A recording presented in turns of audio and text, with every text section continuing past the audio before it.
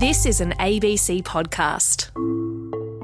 Hello, this is CoronaCast, a daily podcast all about the coronavirus.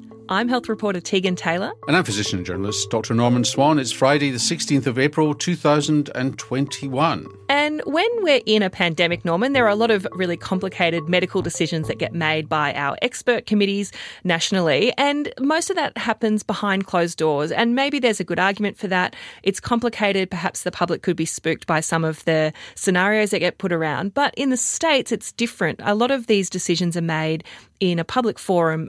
For example, they have committees there about advice on vaccinations. Those committees' workings are public. Should we have the same thing here in Australia? Well, we absolutely should, for the purposes of transparency. We've got no idea what the HPC, I always get that wrong, but the Principal Health Committee talks about how they make the decisions. We've got no idea how what the evidence the infection control expert group rely on, which presumably allows our medical registrar, Princess Alexandra, following their guidelines to get infected by a COVID-19 patient. And we don't know what evidence ATAGI, the Australian Technical Advisory Group on Immunisation, relies upon because the deliberations aren't public. Well, the reason we're talking about this is because the US CDC's Advisory Committee on Immunisation Practices were meeting yesterday about the Johnson & Johnson vaccine. Yes, and it was entirely in the open, and the slides that were presented to the meeting were in public. And in fact, we'll put those slides on our website, on the CoronaCast website, and you can see what deliberations they made. And interestingly, their pause, which they say is going to be for 7 to 14 days, is not a permanent pause. It's giving them time to actually look at the risks according to age group, do a proper risk-benefit analysis so that they've got the right decision-making.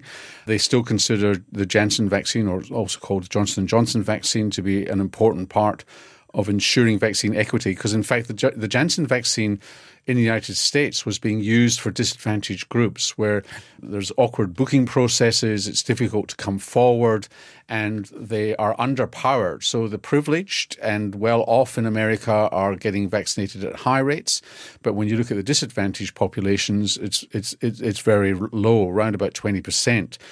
And the Johnson & Johnson vaccine was seen as a solution for that, a single-dose vaccine where you don't have to get people to come back for a second dose. So it's still considered very important. So it's not that they're more worried about it, that they're putting a pause on it. It's more that they want to make the right decision in terms of restriction and the risk-benefit analysis, because remember, there's still COVID around, plenty of it in the United States, and the risk of an uptick is significant. And one of the things that is often a criticism when people are hesitant about vaccines is that they maybe feel like they're not getting the full story. So increasing that level of transparency can be a way to reassure people that all these checks and balances are truly in place. Yes, and when you actually, people are free to go into this slide presentation that we'll put up on the CoronaCast website, and you'll see that when you actually see the results, it's much less scary. It just tells you what the story is and the pre-existing conditions, for example. So, for example, nobody in these 6 women, and they're all women, had a blood clotting problem. A pre-existing blood clotting problem. A pre-existing blood clotting problem, thank you. They all, in this case, had cerebral venous sinus thrombosis, that's a cerebral vein thrombosis, but some also, and there was a publication in the New England Journal, which we'll also put on our website, of a woman who presented, a 48-year-old woman who presented in Omaha, really very, very sick with the central vein thrombosis, clots in her abdomen as well, and really quite ill. But again, just really being open about what is happening here.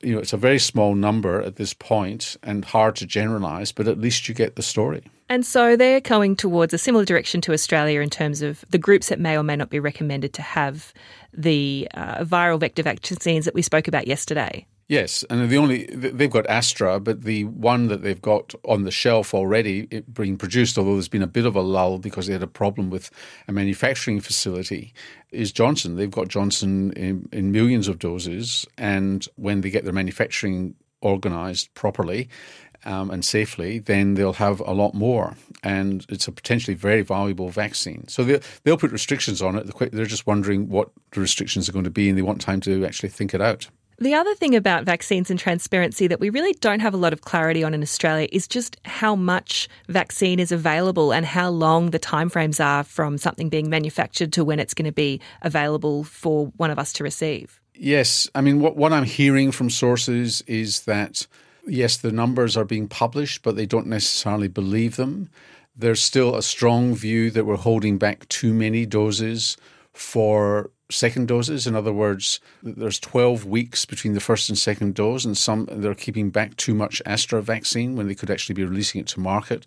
Pfizer's a bit different. It's a 3-week difference, and if you're not guaranteed your supply, then you probably do want to keep some of the Pfizer back. But there's a strong feeling that we're not getting entire transparency on how many doses are being withheld, and a feeling that there's too many being withheld. And the other thing is, which I wasn't really aware of, and I suspect the government's been overly optimistic in this, is that while CSL might produce 1 million doses, and the numbers are getting right up there, so the CSL is doing well with its production, is that it actually takes a month for those 1 million doses to reach market, because they've got to be tested, batch tested, and Astra's got to test them, and they've got to be put in vials and delivered. So, in fact, what they're talking about is presumably they're talking about 1 million doses ready coming out of the vat, but not 1 million doses ready for market. Eventually, when they catch up, it will be 1 million doses a week, but the 1 million doses that go to the market will be 1 million doses that were produced a month beforehand and eventually get to market. And I wasn't fully aware of that either. And again, that's the sort of information that people should know, and they'll understand why there is a bit of a delay. But there probably are a lot of doses in Australia that could be put in people's arms that aren't being, through excessive caution. Yeah, a bit more transparency around that.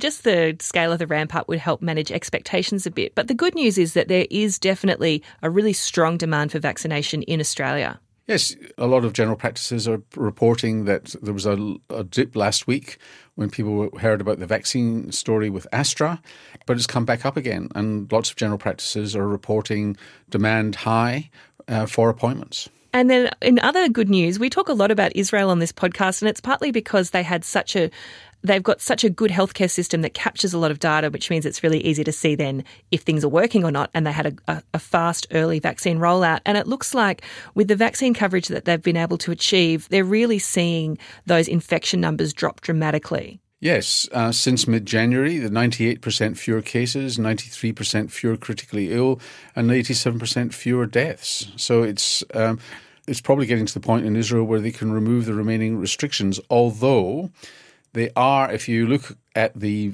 immunisation rate, they are finding it difficult to rise above 60-odd% because of vaccine hesitancy. And really, vaccine hesitancy is quite significant in Israel because of ultra-religious groups.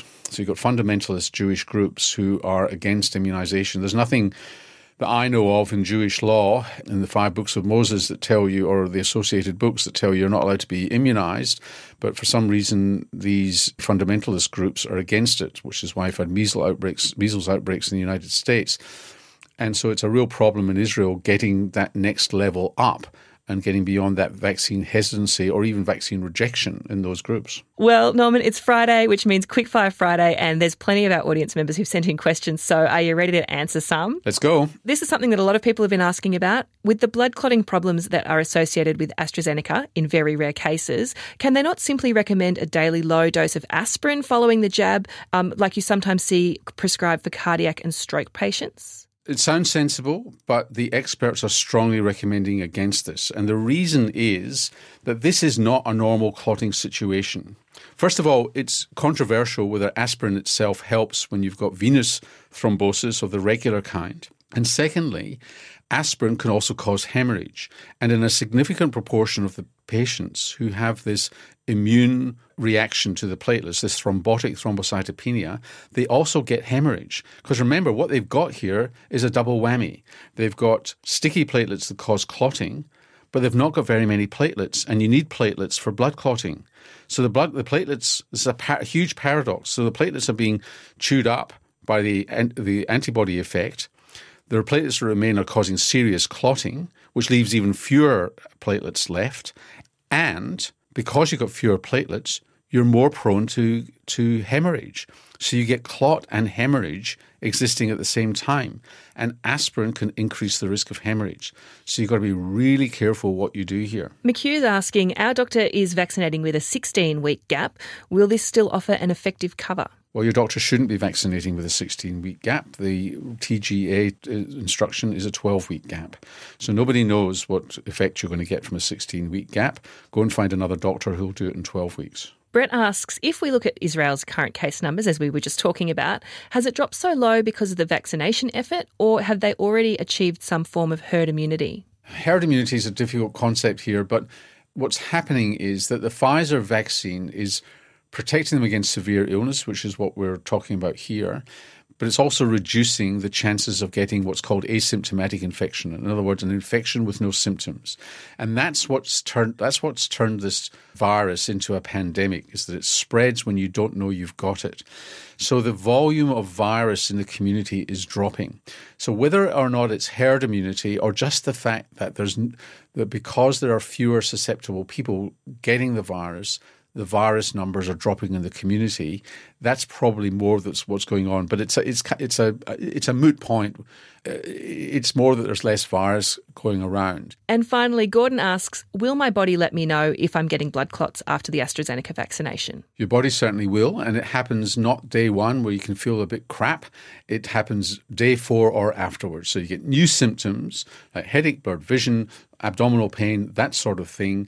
After day 4, up to about day 15, day 20, then that's when you talk to your doctor that you may have a problem. Remember, it's incredibly rare, very unlikely to happen, but it happens then, not on day 1, 2 or 3. Well, that's all we've got time for on Coronacast today and for this week.